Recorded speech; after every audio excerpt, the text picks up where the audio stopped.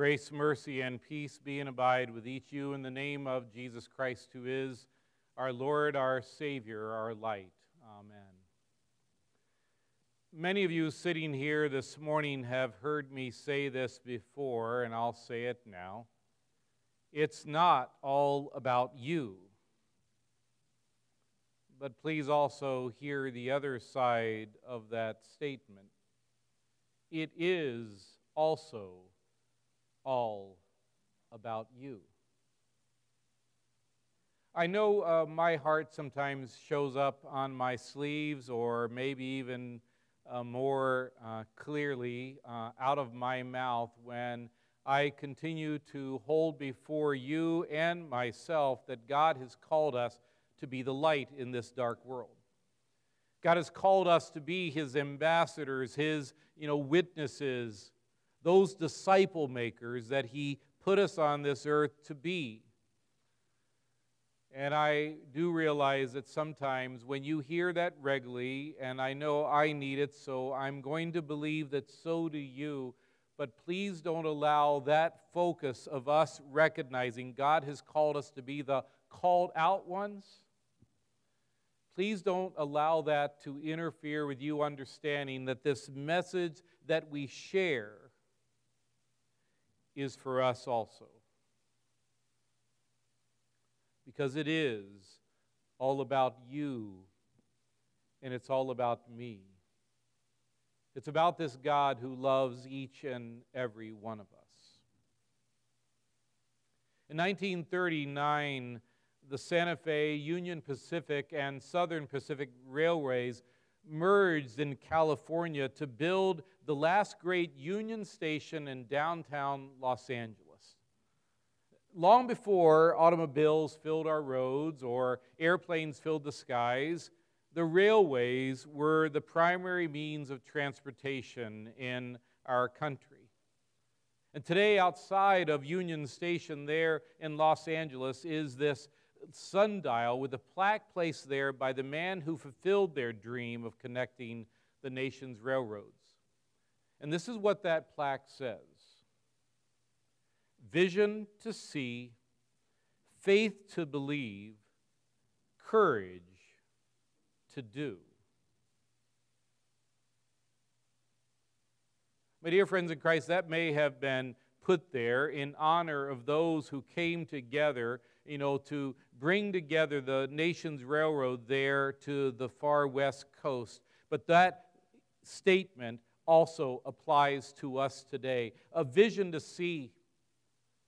God called together a group of some 13 people 12 years ago, and they had this vision to see God's vision, to understand what He was calling them to and us to.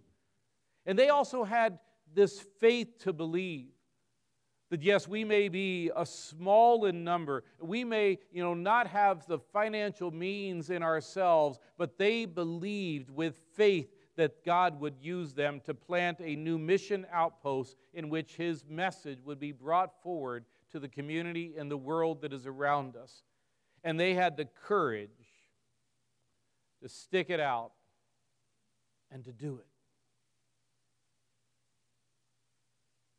The Lord says in Proverbs 29, where there is no vision, the people perish.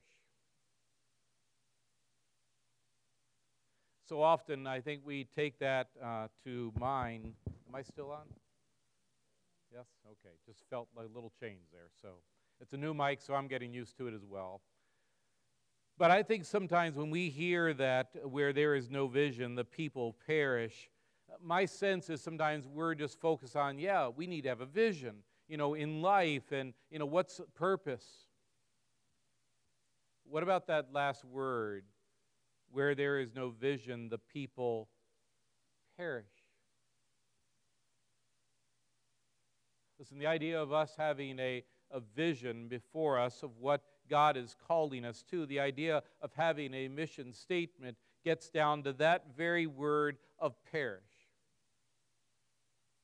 Because without that message, people around us who do not know Jesus Christ are perishing. They are being separated from God for all of eternity without having experienced, knowing, and clinging to the love of God in Jesus Christ. So when this mission congregation began 12 years ago, the Lord gave those involved a vision to see and reach lost, hurting people desperately in need of Christ's love. And likewise, the Lord had been working in my heart and in my life to understand that this message was not just for James. It wasn't just for my family. This was the message that is for all people. And I believe that God given me and this congregation or that core group originally a similar passion, in fact, used that to draw us together by this shared vision. A vision of meeting needs for today and eternity.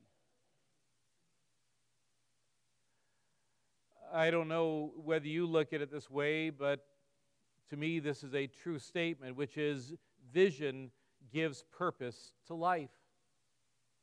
Vision is inspired by an idea, but once it gets into our hearts, it's real, it's palatable.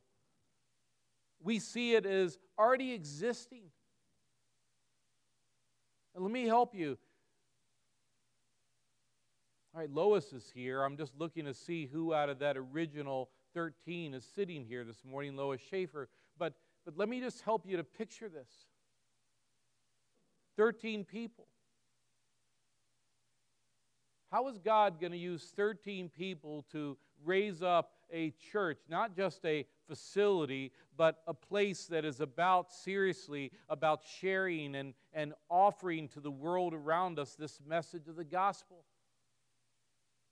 They were able to envision this and see this without really knowing how it would happen, other than they had faith to believe and courage to do. You know, it's a wonderful thing to have physical sight, but it is far more important to have the kind of sight Scripture talks about, spiritual vision. Spiritual vision goes beyond the physical capacity to see.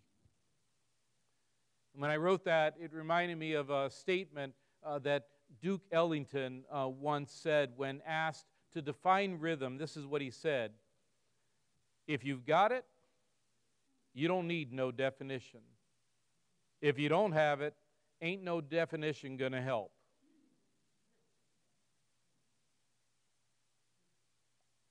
What I love is this.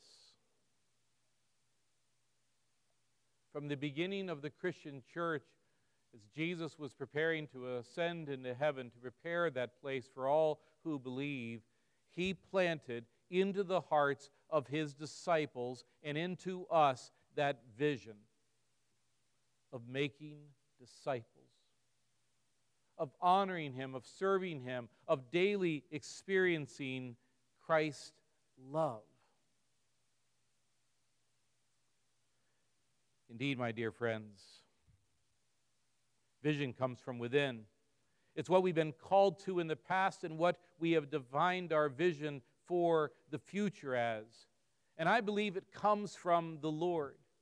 Our prior mission statement that guided us was, we exist to transform lives through Christ for today and eternity. And I still return to that because I think it's the foundation on which we are going forward now as a people who experience Christ's love, live it, and share it. But remember, Jesus lived this way. The reason the word today ended up in there is Jesus went to where people were. He went to them. He met their real needs, whether they were hungry, whether they were sick, whether they were hurting, whether they were grieving. And then he would meet their greater need. He would meet their eternal need. And likewise, we have sought to do the same. We've sought to meet people where they are out in this world and to ultimately use that relationship, that bridge, to meet their eternal need.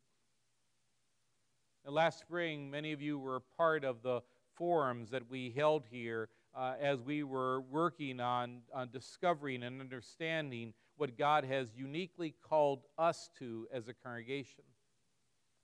In those forums, and we did surveys, we studied demographics, and we prayed. And in the midst of that, God laid before us a vision of a preferred future.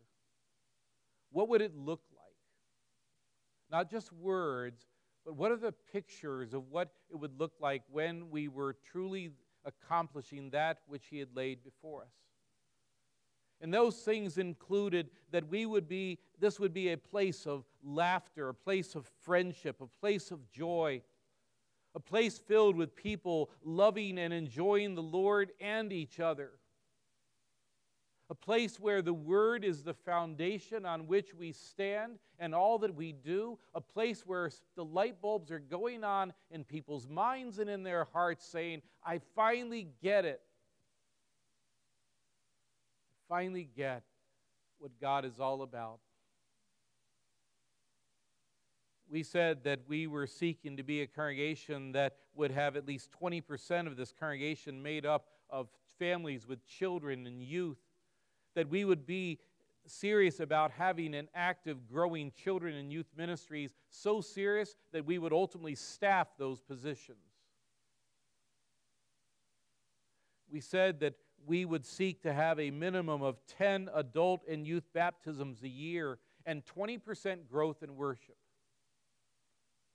Now, by the way, as I just throw some numbers at it, some of you are saying, Pastor, that's kind of, hard to put a number on those things.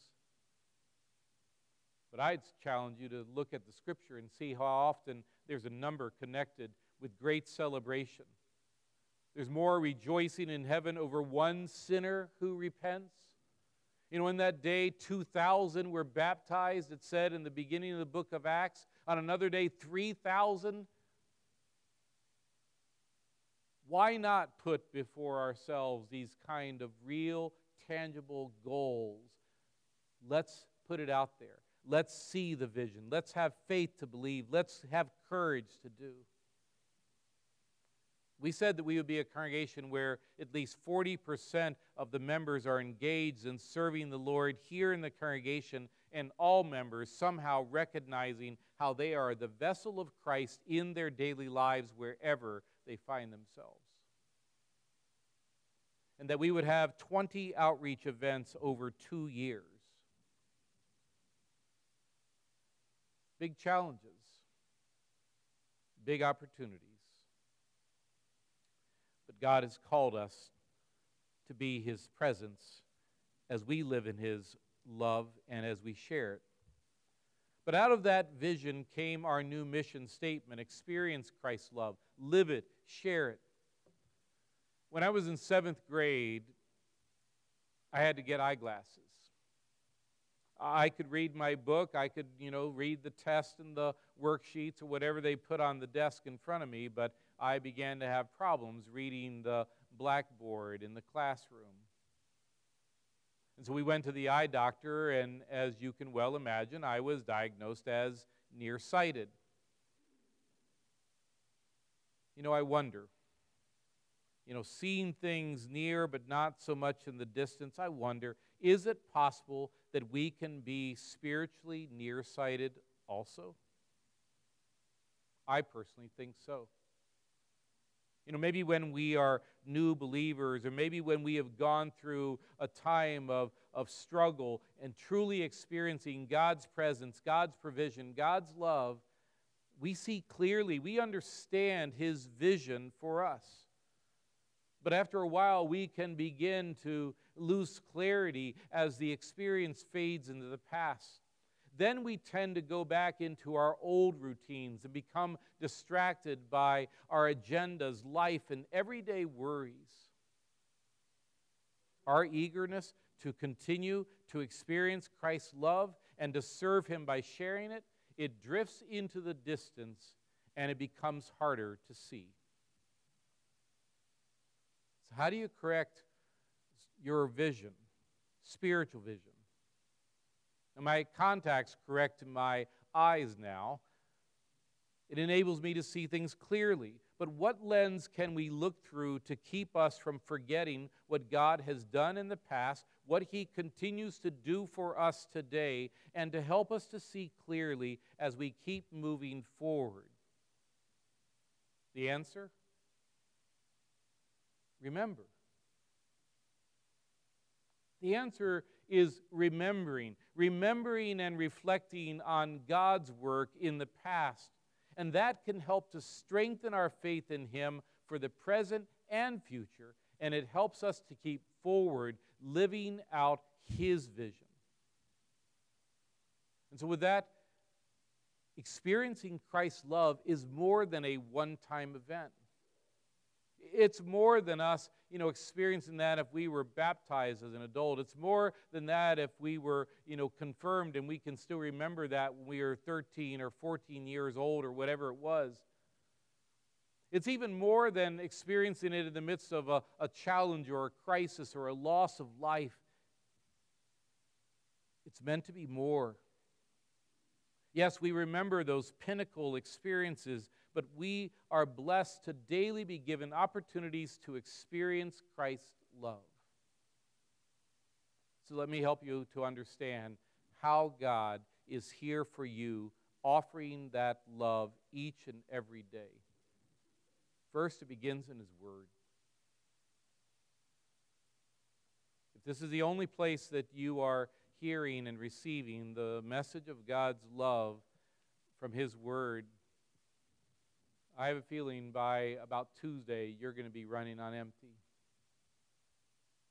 But He gives you and me this Word that we can daily go to, that we can daily read, we can reflect upon, we can meditate upon. There we can listen to Him. There we can come to understand Him better and understand ourselves. There we can be reminded of what He's done for us in the past and of His mercies new every morning for us. His love. We are given the opportunity to regularly, daily be in prayer with Him, reflecting upon this life and His work in it, to celebrate and to listen. But one of the biggest reasons that I spend time in prayer is because prayer changes me. Prayer changes the prayer. Prayer is that place that James works on letting go. Stop holding on to things. Stop controlling things and say, God, this is yours. You take it. And when I do that, when you do that, oh, how we experience His love. We should be experiencing His love, keeping that focus by truly being active in Christian community. That is regular in worship, and that's not how our society now has defined it, as once every 5 to 6 weeks. It's regular. We need His grace regularly. It's being in small group Bible studies. It's in those new Bible studies starting today. It's about us serving and being involved in Christian community, because there we encourage one another. We strengthen one another. Iron sharpens iron. Or how about the fact that in our worship, now for the last 3 years, we have been having communion every Sunday at each service, where we come to the Lord's table weekly. And here we participate not only in the remembrance of His sacrifice for the forgiveness of our sins, but the sensory experience of receiving His gifts of love. And finally, to open our eyes and our hearts to seeing His love in everything around us.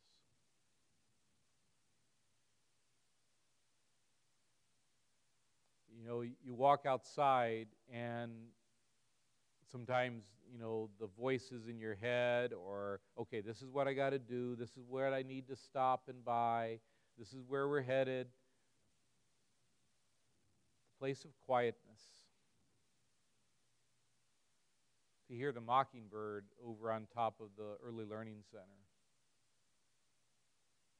To go outside in the afternoon and hear the voices of the little children playing on the playground. To hear the wind blow against this building.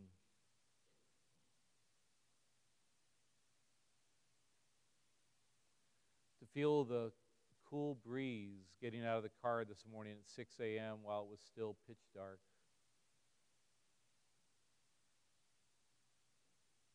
To smell the dry air from the dusty grass blowing.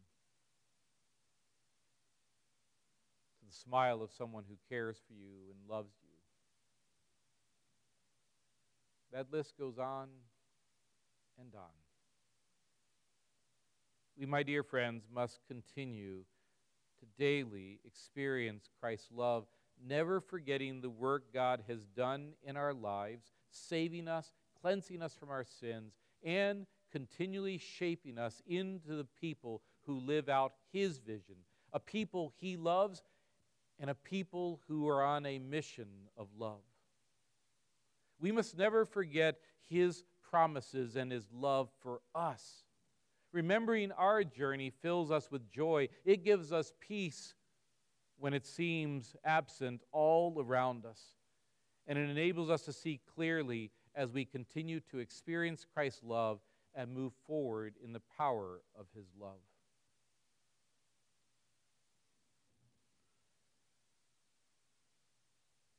Yesterday afternoon, I came in to do some work that my computer at home wasn't working, so I came here to wrap a couple things up, and I'm reading through the scriptures, and I read through my sermon once, and I had this voice, in a sense, say to me, "Do you know how much you're loved? Do you know how much you are loved? How much God truly loves you?" You know, you and I, we know ourselves, right? We know we daily fail and we daily fall. We live for selves rather than for God, and yet listen to what He says about us in our readings today.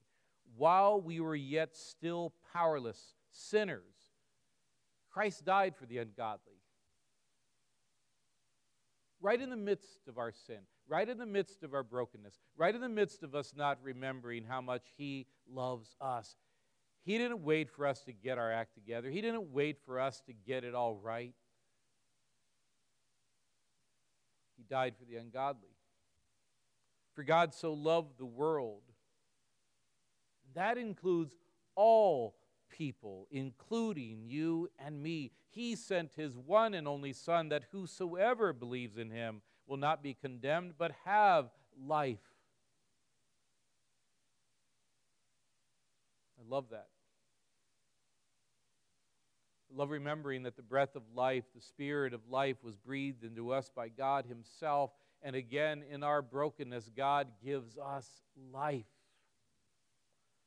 And then from Romans, "For if while we were God's enemies, we were reconciled to Him through the death of His Son, how much more, having been reconciled, shall we be saved through His life?" You are loved. This, my friends, is how we have experienced Christ's love. And this is how we continue to experience Christ's love as we live out our relationship with Him daily, as we trust in Him alone, and we receive His undeserved, unearned, unimaginable love. Amen.